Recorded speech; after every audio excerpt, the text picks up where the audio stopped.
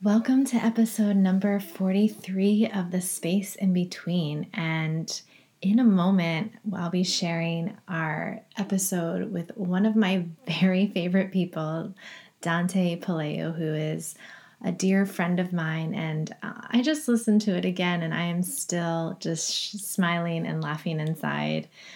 He is a very funny person and has lots of great insights and stories. So, that's coming up in a moment. But right now, I'm at my grandmother's. I just got back to West Virginia for the last leg of my summer adventures. Was in Montana last week, presenting our tribe curriculum to Veterans Yoga Project. It was quite an experience, a very healing experience. I have to speak only for myself, but I have a feeling for many of us. It was really beautiful. And then from there, I went to Denver and I got to connect with Katie, one of our nomads who came to Belize with us last year. And we kept in touch through social media. And I knew she had just moved to Denver. And I was like, hey, I have a layover in Denver. Let me come stay with you for a couple of days. And we got to hang out and she showed me around, and that was really kind of cool and special. And I'm hoping that we can have a little Belize reunion in Bali, because I know a lot of the people from that crew want to go to Bali. So you can also join us in Bali too. So I'll be going back to Belize with Becca Roberts in November, if you are interested in that, from November 17th through the 22nd. And then Bali will be offering Movement 109 and breathwork and yoga. That's March 1st through the 10th in 2020.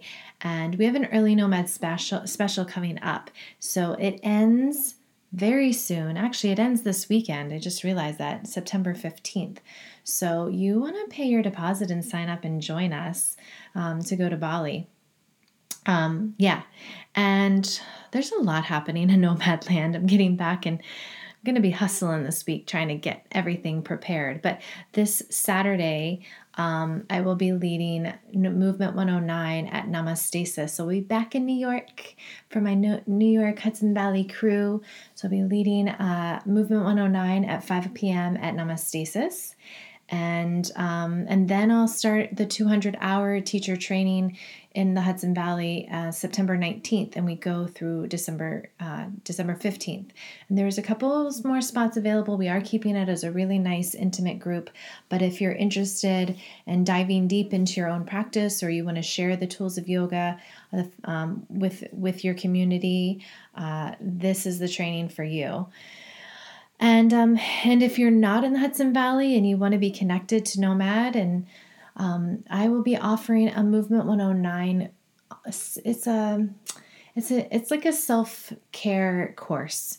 So I'm incorporating the tools of Movement 109 into this 6-week course, and it's called Who Are You Becoming? So kind of looking at what the little pieces that I was offering through you this summer of, looking at living with no expectations and reciprocity, and, are you aligned with who you are becoming? And so we're going to kind of dive in even deeper through this 6-week course, and that is online, so anybody can join. And you can go over to the Nomad website and find out more about that and sign right up. And once you sign up, you will get a nice little welcome letter shortly after, and we'll tell you about how to prepare for it. And then we'll start that on September 23rd.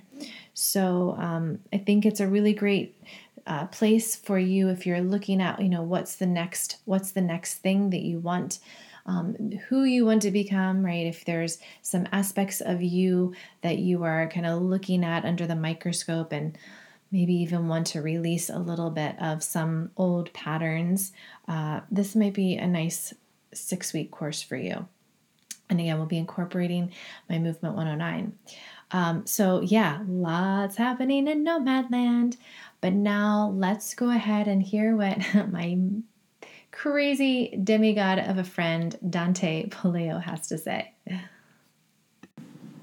All right, so I'm here with one of my very, very good friends, Dante Paleo. Yay! And we go kind of way back. We've known each other since college, which we won't say how long that was. Just 1990 something. Yeah. Towards the late end of ish or middle. And then we kind of reconnected about 12 years ago in the city. I think so. Yeah, and 2006 or something. Yeah, 2007, I think. And we were just kind of talking about that the other day, of how where I was in my life. I had just decided that I was going to start to dance again because I had retired at the age of 28. Ripe old age of 28. A ripe old age of 28. I was like, screw this life. And I went through Pilates and yoga, and then I decided when I was 30, I was like, I'm going to dance. I want to dance again. And so I set myself out to go on auditions for a year, and I did this whole thing, the Vibe-a-thon with my teacher, Jean Marie, which I've talked about in previous podcasts. And then at the end of that year, I was not having much success and not really feeling it. And then I ran into you. And I even have told this story in another podcast where I jumped into your arms. I was like, where have you been? Where have you been this whole time? We're at Ripley Greer. No, was it like that? I think it was actually... there was a dance space or... Yeah, one of those. In Midtown, the armpit of the city. Yeah. The dance belt, if you will. Yeah, the dance belt. Yeah. And then I just sort of was really super excited to see you, and we exchanged numbers, and I didn't really think much of that, but then you literally called me the next day. I think so. And you said what? I had that project. I had just come off a TV show. Your Mama Don't Dance on Lifetime TV. Yes, you did. Where I was paired with a surprise guest, and on the first episode, they reveal who your guest is, and the curtain goes up, and there was my stepmom, who, I've had a decent relationship with, but there was definitely some, points of tension throughout her life, so there was an innate story that kind of built into our being on the show. Surprise guest, and you're like, oh, okay. But it ended up working out well. We cleared a lot of things in the air. We cleared a lot of things up. But you danced together. Yeah, we did. We danced together for it was a 10-week. Yeah. We danced until week 7 or something. So, we got kind of far, and we had a lot of fun. But, it was crazy. It was in that era where reality TV still was a thing, but it was really kicking off at that point. There were dance shows, and there were the modeling shows. There was just so many avenues that reality TV was exploring, and ours was one of them. So I came back, and, I had kind of a little bit of a really, an array of opportunities that sort of popped up. And a friend of mine who ran a theater company was doing a new show, and she wanted a choreographer, and she always liked having, she wanted to make sure that she got cool people in there, and people are doing cool stuff, and I just come off the show, so she was like, yeah, that's amazing, we can do this, and so she's like, I'm doing this show, I want you to choreograph. I was like, okay, and then we ran into each other, and then I was talking to her, this woman at Royal Family, and they're like, yeah, we're going to do a show, we want you to choreograph, can you get some dancers together? And I was like, how perfect. It was this natural moment of kismet. Yeah, and I was like, really? You haven't seen me dance in 10 years. Yeah, but I knew. And then you were like, duh. Yeah, come on. And then we were... And then I was just really lucky that you were still really good. Yeah. If you should have been doing buzzing, I'd be like, oh, God, no. How do I tell her? You're just going to be a tree in the back. Actually. You're just going to kick a bucket. Yeah. That was somebody else who kicked it up. Sorry. Yes. Yeah. But then what I also... Not literally kicked up. Literally kicked up. Yeah. Just kicked a bucket and the water fell over. Yeah. Well, there was water that came out. But then we were coordinating, I think via text or something. Was text involved back then? Yeah. And we were coordinating our first meeting, and you were like, oh, meet me at 105th at Toast. And I was like, oh, how perfect. I live 2 blocks away. And you're like, I live a half a block away. Yeah. And then we had been living right next to each other. for a little while. Yeah. And never ran into each other. We never ran into, but I swear, like, I jumped into your arms and I was like, oh my God, where have you been my whole life? Because you were 105th Street. Yeah, 4 blocks away from you. But you were that person that I was always, whenever I'd run into somebody from yours, it's like, where's Dante? Like, what is he doing? Oh, I think he dances with Lamone.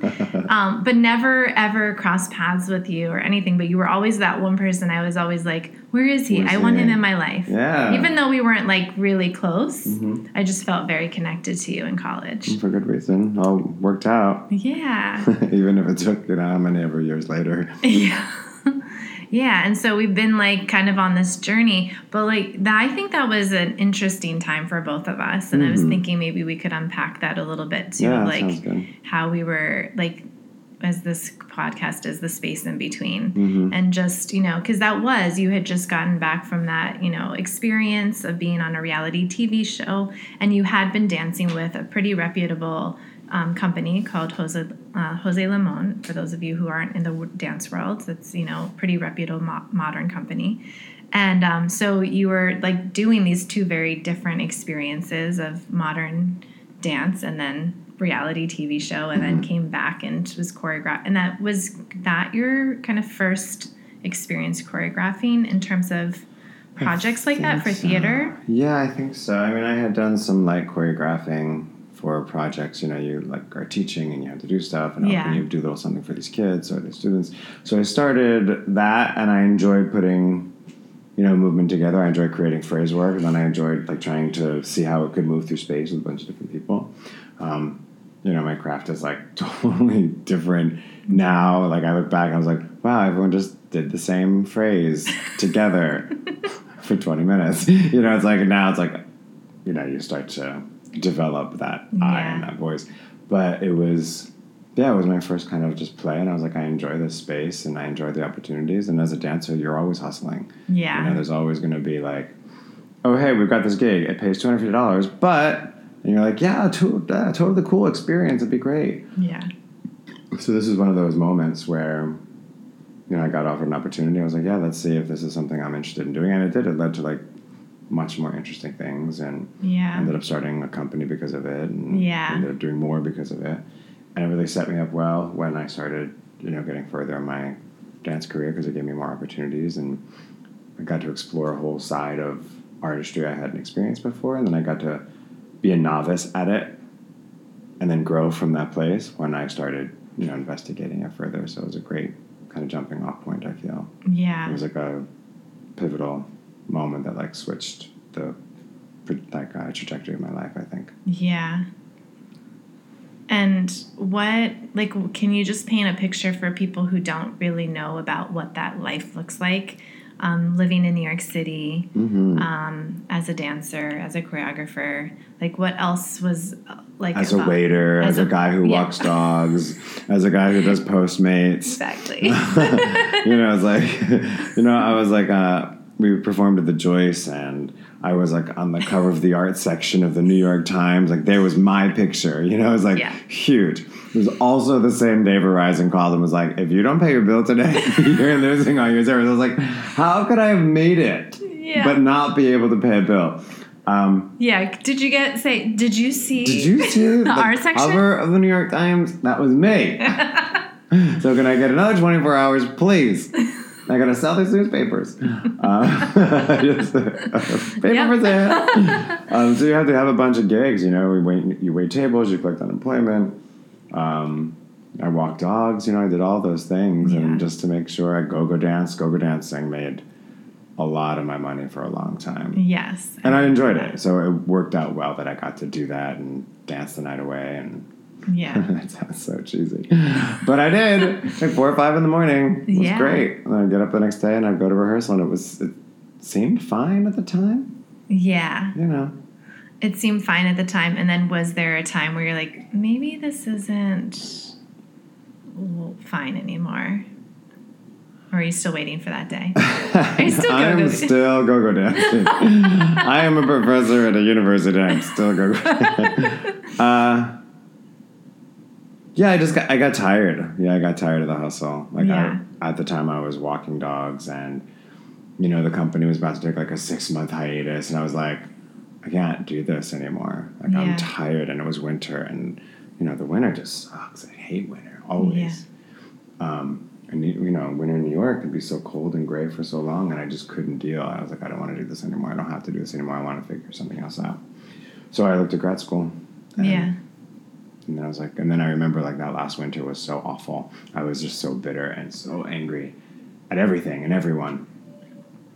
So I was walking dogs, and I remember I like yelled at this one dog. I was like, "What is wrong with you? Let's go!" And like I grabbed him by the scruff of his neck, and like I got caught on the nanny cam doing it.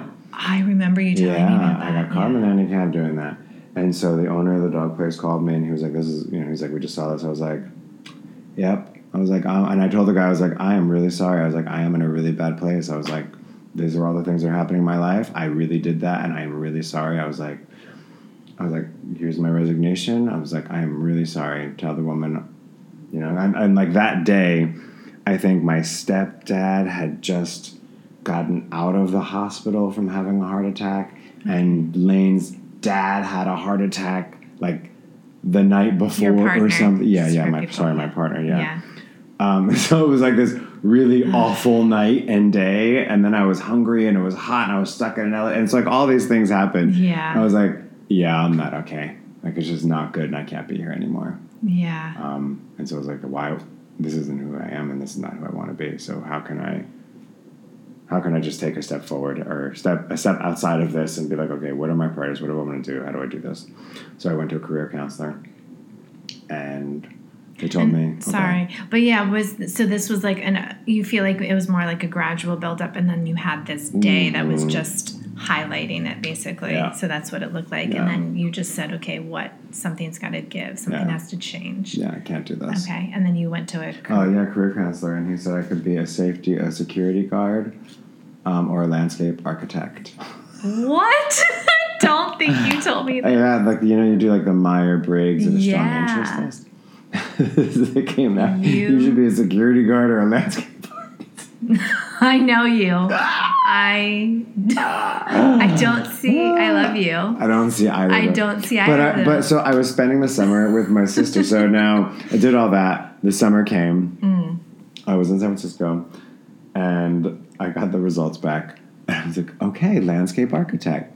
I can do this. I just saw the plants outside there. Yeah. So I have plants outside, and they're really close to dead. To be fair to me, I've been gone 4 months, and they still live this long. So I think I've got the magic touch. Okay, you do. You have the Midas touch with the plants. Sorry. That's all right. I was doing my sister's garden at the time, which meant I bought like 6 plants. I put them around her little patio, and I bought like some wood things to put on the bottom. So I just like redid it. Yeah. For like $150 at IKEA. And I was like, oh yeah, I could be a landscape architect. I can design cities around a park because I just did this little patio. So obviously, like, the jump from here to there is... oh yeah, anybody. Yeah, anybody can do this, but not anybody can do this. So I could totally do it. Yeah. So I started looking up landscape architect, like courses that you do. Oh my God. I actually did not know this. Oh yeah. And I'm like looking at these courses, I was like, this looks hard. Like, you know, like landscape engineering and like all these like science courses. I was like, oh no, girl. No, it's not something you can do. So you chose security guard. So I chose security guard. And here we are today, the space in between me and my rent-a-cop outfit. And my Segway. And you are not a go-go dance cop. A go-go Okay. Yeah. Okay, so then so there were these 2 choices that this amazing counselor gave you. And then, so what happened next? Well, when I started looking at like going back to school for landscape architecture, I was like, well, I would want to learn more about this and this. So I started looking at dance stuff. I was like, oh, I want to learn about like costume making and lighting, and like I want to learn more about what I do. Yeah. And there was another moment where I was like, oh, I love this. Like, I love what it is that I already do. And then I was talking to another counselor, and we were talking about what I wanted to do before any of this, before I started dancing, and that was psychology. Okay. And I was like, okay, so what drew me to that? I was like, oh, the transformation, like the ability to look at who you are and then transform yourself. And I've liked that since I was a little kid, apparently. Yeah. And she was like, well, what about dance does that for you? I was like, oh, dance did that for me. Like, dance transformed me. Like, I was depressed and I was unhappy and I had long hair and I was overweight and I started dancing and, like, everything started to make sense. Yeah. And it was because of those teachers that my whole life shifted. So I was like, oh, teaching dance would be that psychological outlet that I had originally. Okay. So I started looking more and more at teaching and what that would mean. And so I started applying to gigs, but, you know, it's like, you can't. They're like, yeah, you've had the career, but I can't let you in here without a master's degree. Yeah. So I was like, cool. So I went back to school, got my MFA, and that kind of set me off to this place now. That's awesome. Yeah, which I thought was going to be like steady and secure and stable. You know, no. and now I live 3,000 miles away from my husband. Yeah.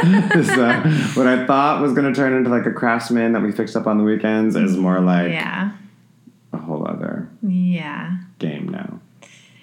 And I want to talk about that, but can we kind of go back and unpack that, what you were just saying of how you found your way to dance? Like you were saying you were overweight and you had long hair and you felt maybe a bit lost, it sounds like. And then how did you find your way? I went to Wilkes University in Wilkes-Barre, Pennsylvania. Yeah. And at this point you should say like go whatever the sport, like the team is, like go Tiger Cats. Whatever they are, yeah. But I don't know what they are. Yeah. Anyway, so if you're listening to this and you know what that is, I'm sorry, I'm a bad alumni. I was only there for a year. I don't even know if our school UArts, did we have a mascot or something? Just us. It was just that building. I mean, that was there was a picture the of columns, yeah. Go building. Go Dorian columns. Yeah. Okay. So I went there and I was taking whatever the general courses are, and as a theater minor, you had to like take one of these dance courses. It was like 4 weeks of ballet, 4 weeks of modern, 4 weeks of jazz. And I started taking this course, and the teacher was like, oh, you've got a natural facility for this. You should consider doing this. I was like, oh, really? She was like, yeah. I was like, okay, great. I want to study abroad. Can you help me with that? And so she got me at the Laban Center, and I applied and got accepted, and then I moved to England at 19 and just started dancing. Oh, my gosh. Yeah, I had no idea what I was doing. None. I just showed up. I didn't know what outfit. I got a list, like, buy this dance belt and buy these ballet shoes. Yeah. And I walked over to Freeze, and I was like, here's my list. like right out of Harry Potter, but like the dance boy version. Yeah. Hashtag boys dance too. So, and this is where I get to say I hate you so much because you're a guy who just decided I wanted to dance. Yeah, I just kind of showed up. And you just showed up and you were dancing. And I was late to the party and... Yeah, and that's the story of most men in the dance world. Yeah. And I didn't know it was an option. Yeah. It was not an option. I didn't know that was something you could do. I didn't know that you could do that. And so you were there for a year. Mm-hmm. And I met you, did I meet you the next year when you came to year yours? 3. So I did a year there at Laban, a year at Northern School of Contemporary Dance. So those 2 years, just the picture that you painted of yourself, and then you would arrive to UArts, I mean, you were completely transformed. You were definitely one of the guys that walked in. I think, we were in the same class, and it was just basically like...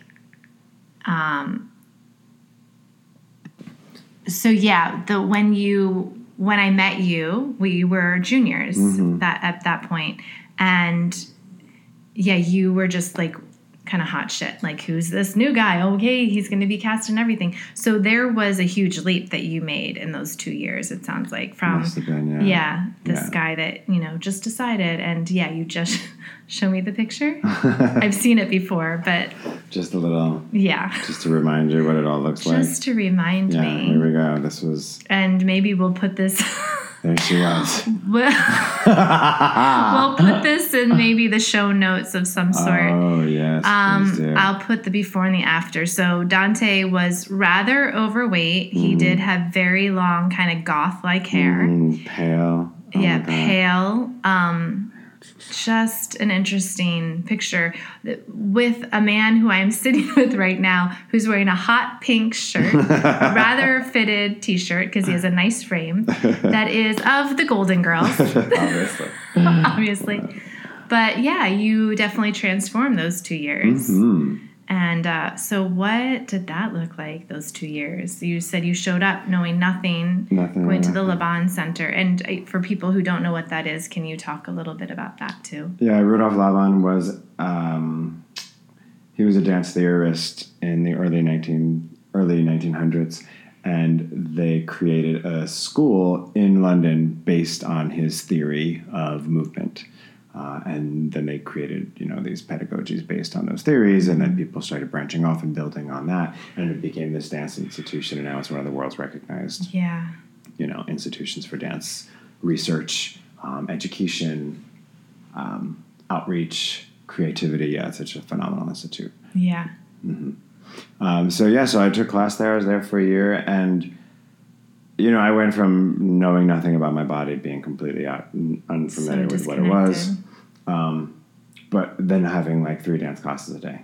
So you're dancing ballet, modern, jazz, partnering, contemporary, whatever kind of choreography. You're always moving all day long, discovering what your body is, what it can do when you're told to do it, and like really shaped you. And I spent all of my free time doing it because I wanted to get better. So I was constantly investigating what that was for myself. Yeah.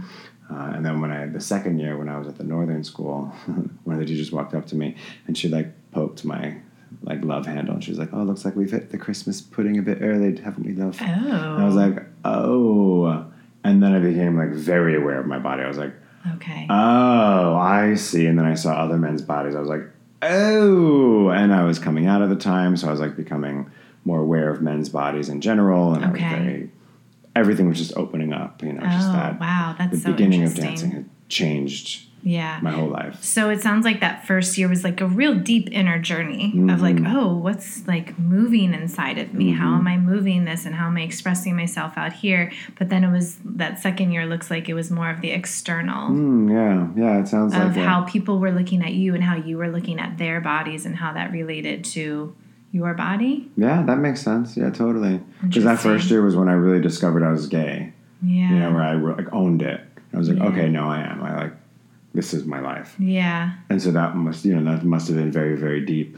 Because you unlocked it, and it was like, oh, this whole other. I'd always been body conscious. My mom was overweight. Okay. So I'd always been aware of that, and I remember yo-yoing in like my teenage years, but it wasn't like the awareness of my body as like the instrument. Yeah. It was like, oh, I look good, I don't look good, I'm having a skinny day, I'm having a fat day, like a quote unquote normal person. But then you start to understand like your own musculature and what that's capable of doing, and that's like in a whole different realm. So it is like that. Starting in and then becoming more aware of growing outwards. Yeah. So interesting. But so I think that kind of deep investigation that was really encouraged and really like highlighted during that time was super transformative, because then I showed up at UArts, and I had the experience I had there. Yeah. We both did. We had the experience. That was something to do. Yeah. As you and I often say.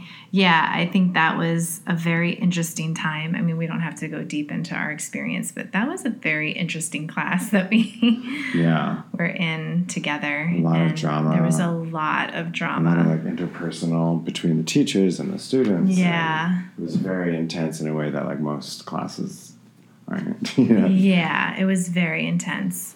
And I think I was very drawn to you because you weren't like part of that drama. Right. We won't go into like that, what the drama was, but like I was pulled to you, and also Jen. Do you remember Jen Weisenberg? She was also coming in that same time. So I was kind of drawn to you too, because they're like, oh, good, they're fresh. They don't know all of this, and I had already like been feeling it energetically for some time. Right. But we never were really, I just respected you. I just always really respected you. Same. And felt like, this is a person that I want to be around, whether our circles were like, connected or not. Right. I just always felt like that. And then, so now we'll fast forward a little bit to when you decided to go back to get your master's, and you were saying how things were going to look steadier doing this. Yeah. I'd been on tour for so long, and Lane and I, my husband, were, looking for like a more quote unquote normal life, just a little bit less hectic, less traveling, less hoopla.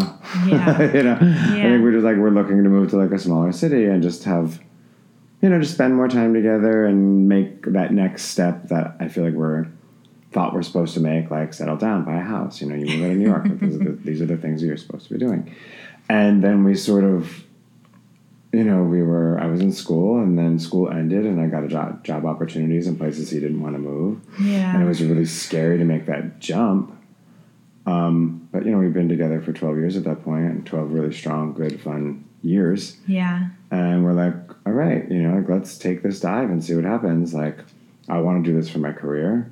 It's silly for you to come with me. That doesn't make sense. Yeah, because so, it wasn't a career that was like, here it is. No. It was more just contracts. Right. Well, this is for me. Yeah. For me, it was a job in Alabama. Yeah. So it did make sense for him to move to a small town in Alabama. Yeah. When I first moved, they were like, oh, you'll come in November. You'll see if you like it. And then I'll probably stay there and you'll come. Yeah. We came and it was like, this isn't. Yeah. No, we can't do this. And I was like, yeah, I guess you're right. We can't do this. Yeah.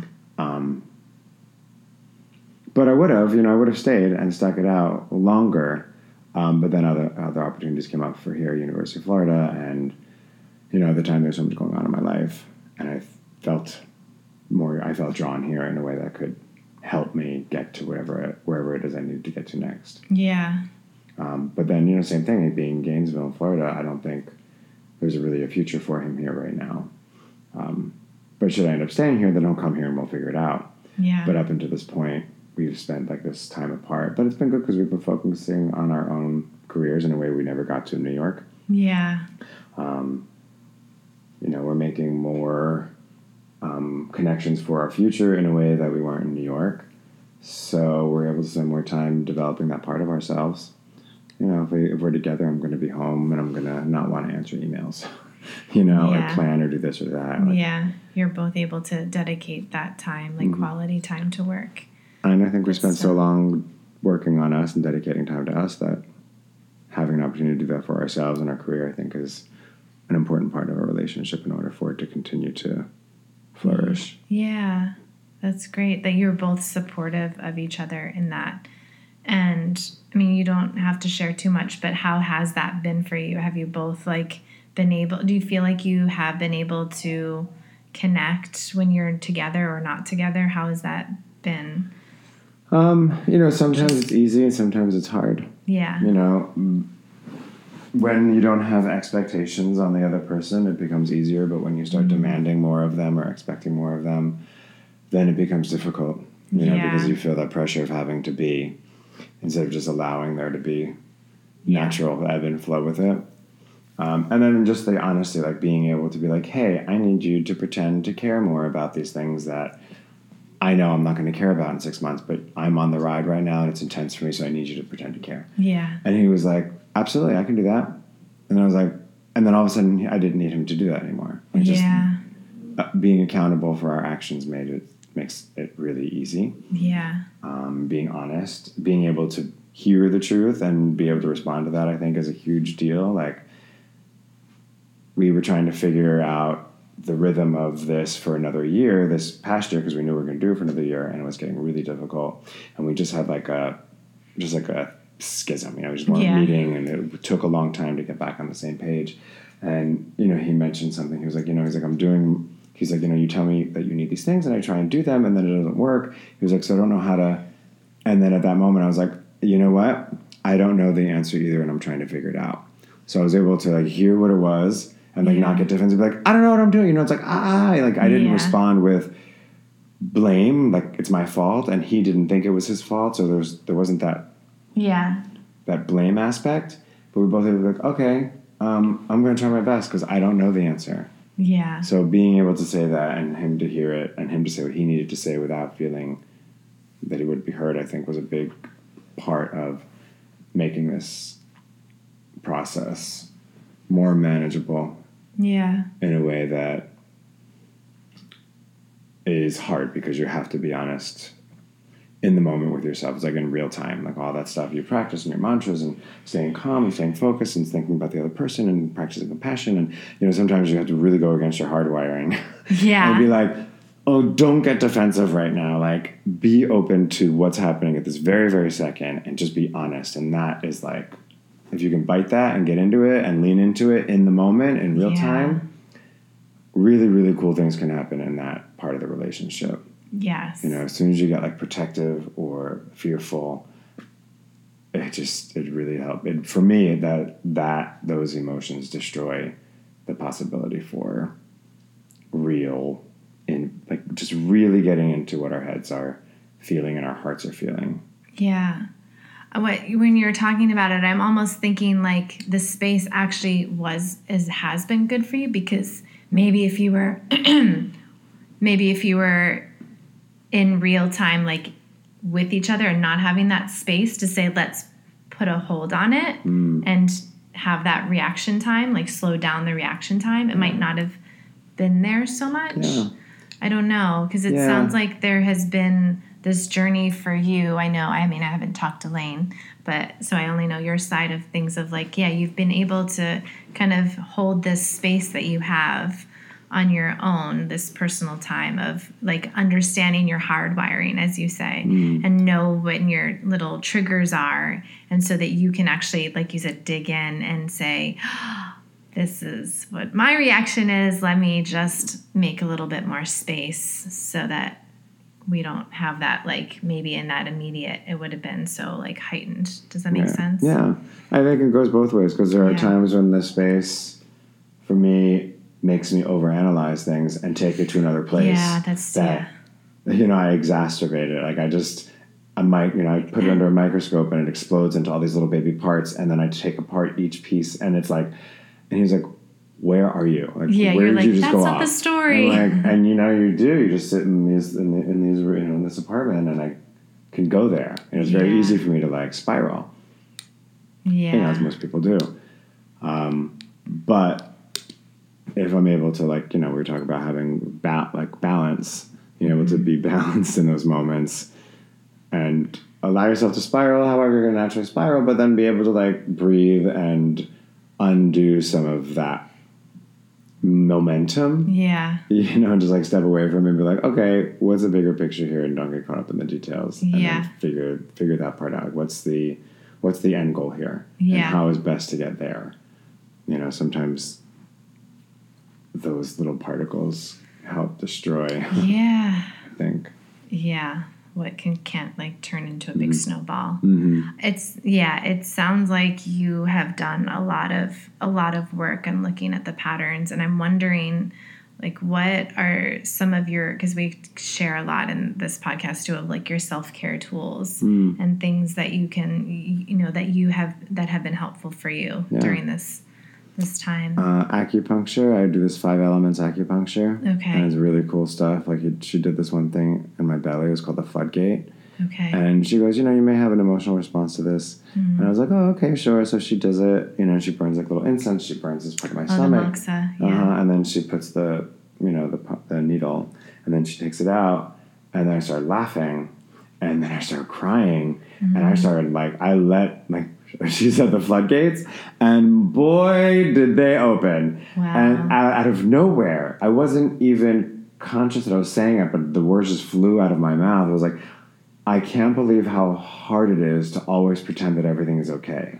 Oh. And it was the most natural thing that I was thinking and feeling, but never put words to it. Wow. And after putting the words to it, I was so relieved. Like, such a sense of relief came over me. Yeah. Then I was like, oh my God, I'm so sorry that I just said that to you. I was like, you're not my therapist. Like, you're just my acupuncturist. I'm like, but I'm going like so deep. Oh my God. You went so deep and really still apologized. Yeah, I'm like, I'm so sorry. I'm like, that is not for you to hold. Like, you're just doing something else. I was like, I'm good. I'm having my moment over here. It's okay. Yeah.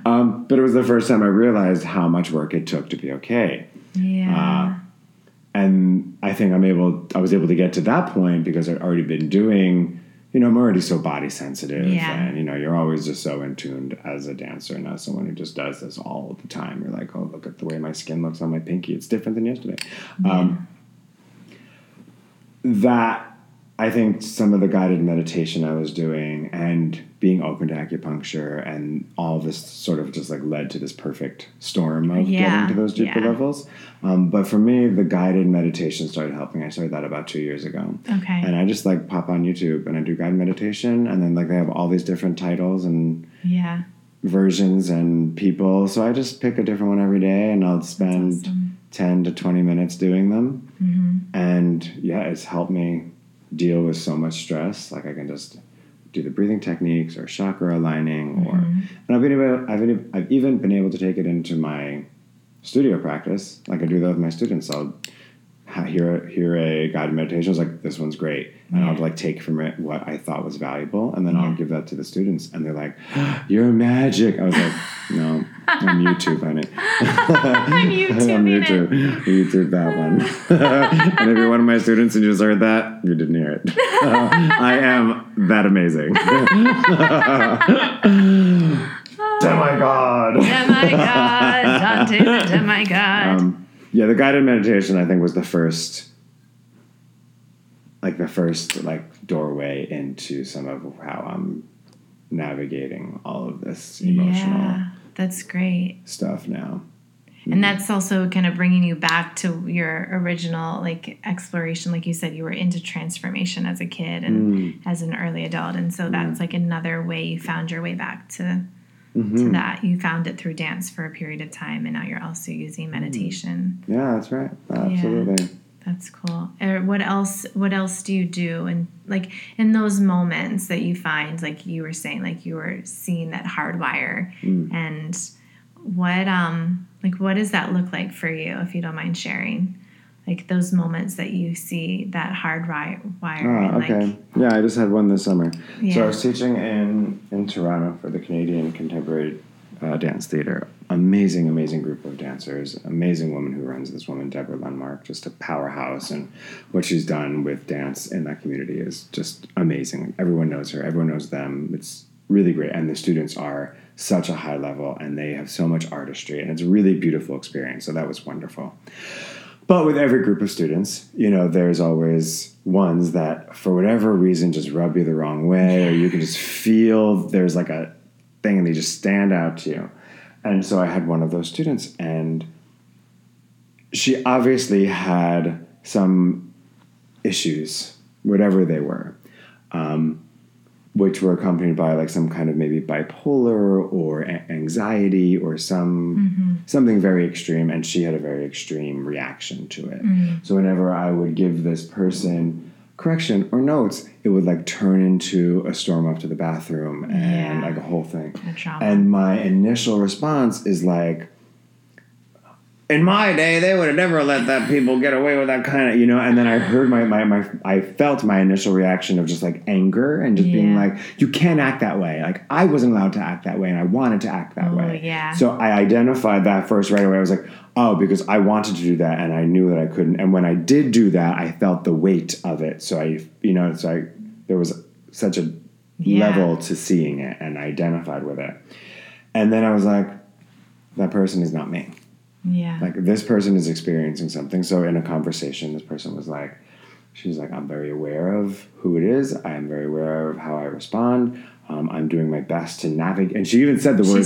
She said, okay. I'm even doing the best to navigate my way through it so I can still remain professional. And I was like, okay. And she was like 14.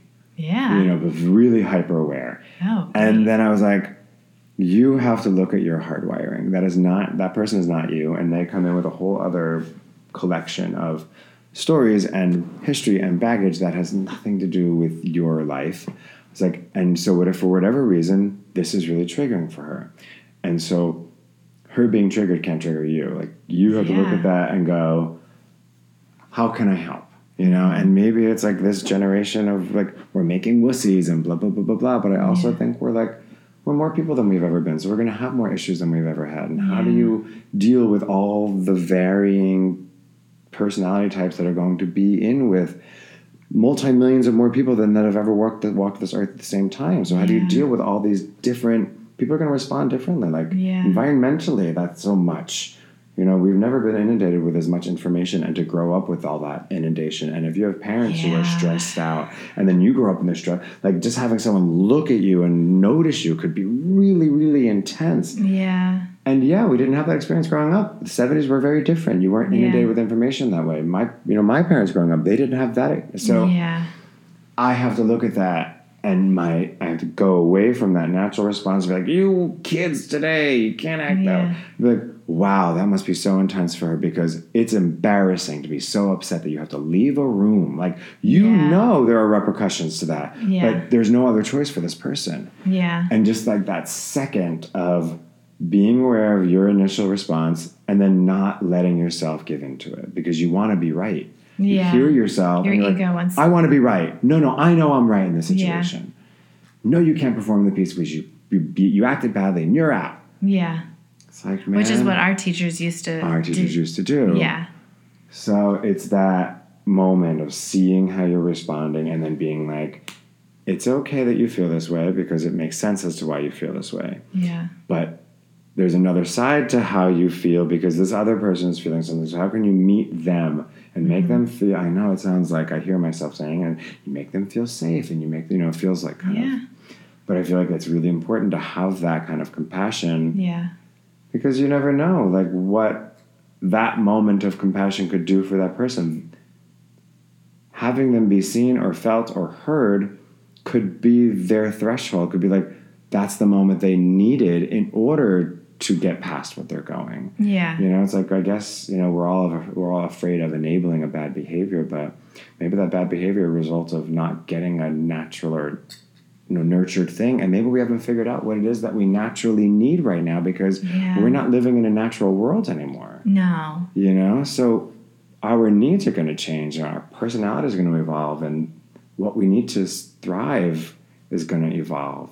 And if we're not willing to do that evolution with this next generation of artists or people or students or kids or whatever, then you'll just be even more irrelevant as we feel people older than us are. Yeah. But I know the people that I respect that are in the next generation, and I respect them because I feel they see me. Yeah. And they can meet me on whatever level I come at them with respect and understanding versus you kids get away with so much shit. Yeah. Sorry, cursing. No, you can say shit here. I say all of the words. All the words. I say all the words. And my grandmother listens to it too. I love all the words. Yeah, I love all of those words. It's fine. So maybe that's part of that evolution is. I mean, when you were saying that, I just kept thinking of, the quote of be the change you want to see in the world. Because it's so, like, you weren't even just catching yourself in the ego place of, oh, I need to change my behavior. You were really, truly experiencing it on that bigger scale, right? Because you could have had that knee-jerk reaction, like you said, of back in my day, because that's what I was in the same classes with you. That's what our teachers were doing. They were not respecting us as people to a certain extent, but that was just because that was the pattern that they had previous, but you caught yourself in that moment, whatever her story was on the other side, you made that conscious choice of, I'm not going to continue that pattern. My own personal pattern that was actually passed on in previous generations. And so that you just right there, you made a choice to change the wave. Right. And she sounds like she was evolved enough too, that she also met you and wanted to change that. Yeah, she knew. I think she assumed that I was going to react the way that my knee-jerk reaction was. Yeah. That's fine. And it wasn't easy. There was another woman there who, it was a mental health, she was trained in mental health. Like she said, like the way people are trained with like CPR and stuff, she was like, I'm trained with mental health issues. And I wanted to be like her so badly, where she just saw the good in that person right away and was already forgiving. And I was like, I have so much more work to do. Like, that's her knee-jerk reaction. How can that be my knee-jerk reaction? Like, I want my knee-jerk reaction to be compassion. I feel like I have it in my calendar every day. Practice compassion, because my knee-jerk reaction is not to do that. Yeah. And I was like, I have so much more to go, because that's what I want myself to be. Yeah, but you don't know her journey either, Yeah, right. And that might not have been her trigger, Right. She might have had other things where she's like, God, I want to go back and so find much. out. What is it? I want to trigger you. I want to see where you... Oh, you got to lose it just once on me. Come on, doll. But it is. I mean, it's really wonderful to be around people who can be inspiring in that sense, you know, and say, "Oh, that's where I want to be." Yeah, and so we had you a couple can cocktails one night, and I told her so. I was like, "Let me just tell you everything that I'm feeling." So cocktails and needles, cocktails acupuncture. and needles. They really do it all. Little champs, little acupuncture. Get it all. Let's do it. Yeah. Speaking of which, should we have a little more? Yes, we are currently having this podcast with a glass of champagne, and it looks like we might have another glass of champagne, which is fine. We have done this before. We do this in a couple of the podcasts. Yeah, and we go way back, and many of those way back moments were in a dance studio, but also over some glasses of... Over some Beverleys. Yeah, adult beverages, as I say. Beverleys. Yeah. And so I love that... What I do appreciate about our friendship is that, we've sort of like woven back and forth in each other's lives, but I always feel like whenever we come back, you're just a person in my life that I come back to, and we can just pick up where we left off. And we're both like on completely different journeys in a lot of ways, from the outside looking in. Right. But then at the same time, we've done a lot of the similar personal work. We have, and we're always like on par. Yeah. And so that's very refreshing to be able to kind of come back into this realm of Dante and experience that and just be able to dive into it deeply. So, that's cool. And so, it's just, it looks like you're really just very, very aware of those triggers or those hard wirings, as you say, and you can catch them. And, I'm really trying.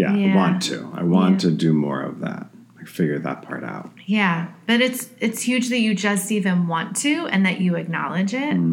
And then I say, like, my mantra is like, awareness is the transformation. Because as soon as we turn that light on, we're like what you were saying about your second year when that teacher came up and talked about the pudding. It's like that was the light on for you. You're like, oh yeah, okay. Like, just that awareness shifts our perspective. Yeah. And there is a lot of work that comes to it, but just the awareness is the beginning of that transformation. That's interesting. Yeah, that makes sense. Yeah.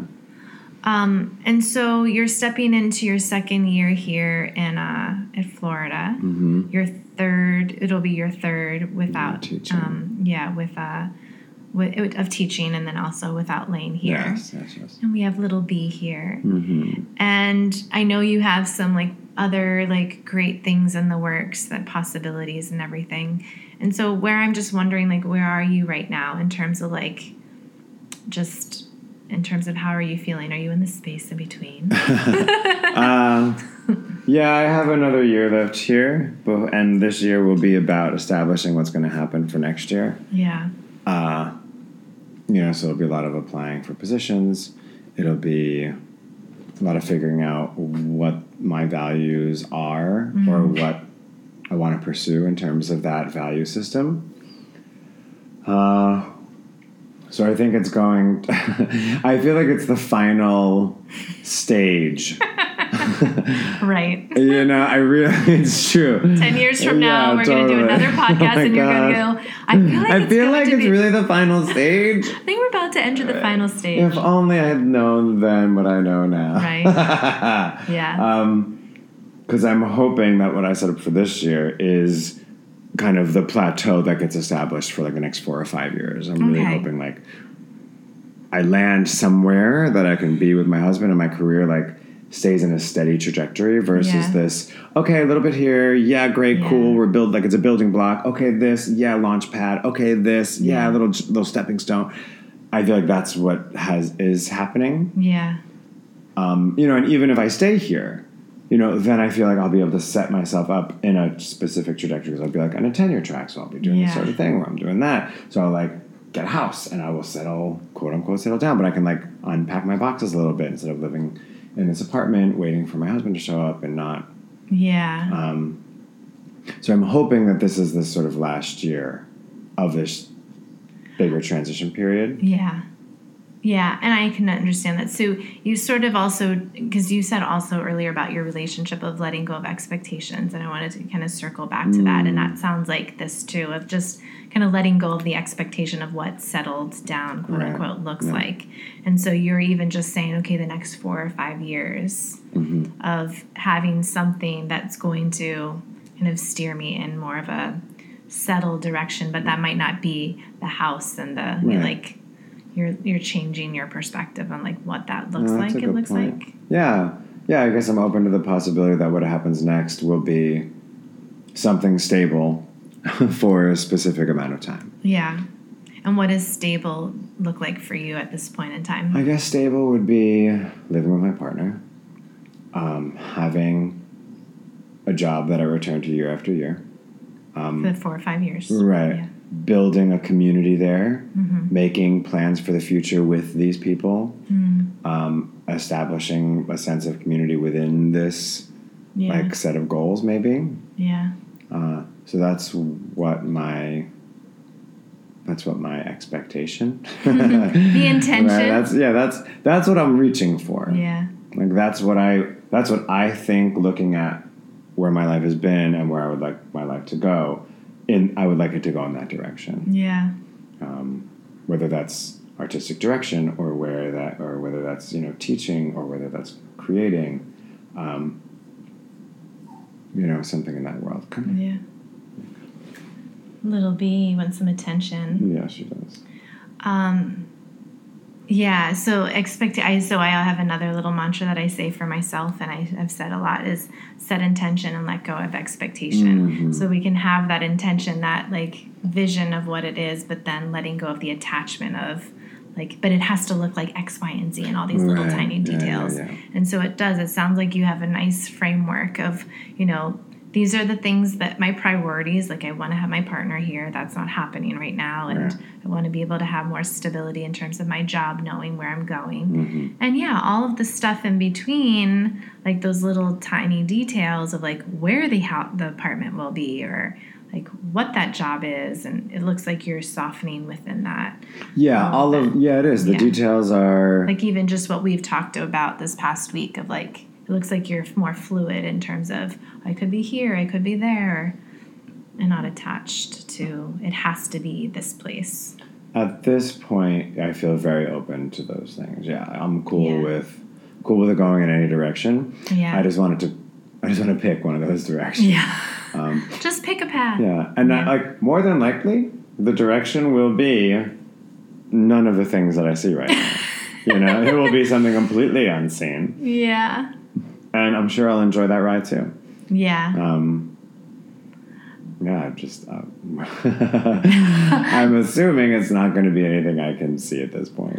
Well, when you just said that, I just thought of we went to the Salvador Dali Museum in St. Petersburg yesterday, and that was like what his art was. At least the pieces we were really looking at was you were seeing Abraham Lincoln, and then all of a sudden you're seeing this woman's his wife's butt, and is like that's when I saw that. I mean, I went to his museum in Figueres, Spain. I was talking to you about that yesterday, 10 years ago, and having these other experiences of like seeing his art again and in person.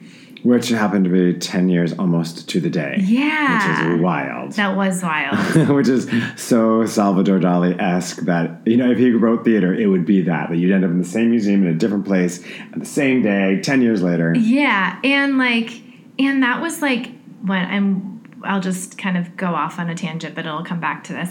But that was that was the summer that my dad came back into my life, and we went to Spain. And so, but then I feel like it's like full circle in some ways, because I've done all of this, then he passed away, and the person that I was with, I was married to, and he's not in my life anymore. And like, so this past 7 years, I've been like just doing my own personal work and figuring it all out. And so yesterday I did, coming back and looking at that same piece of art.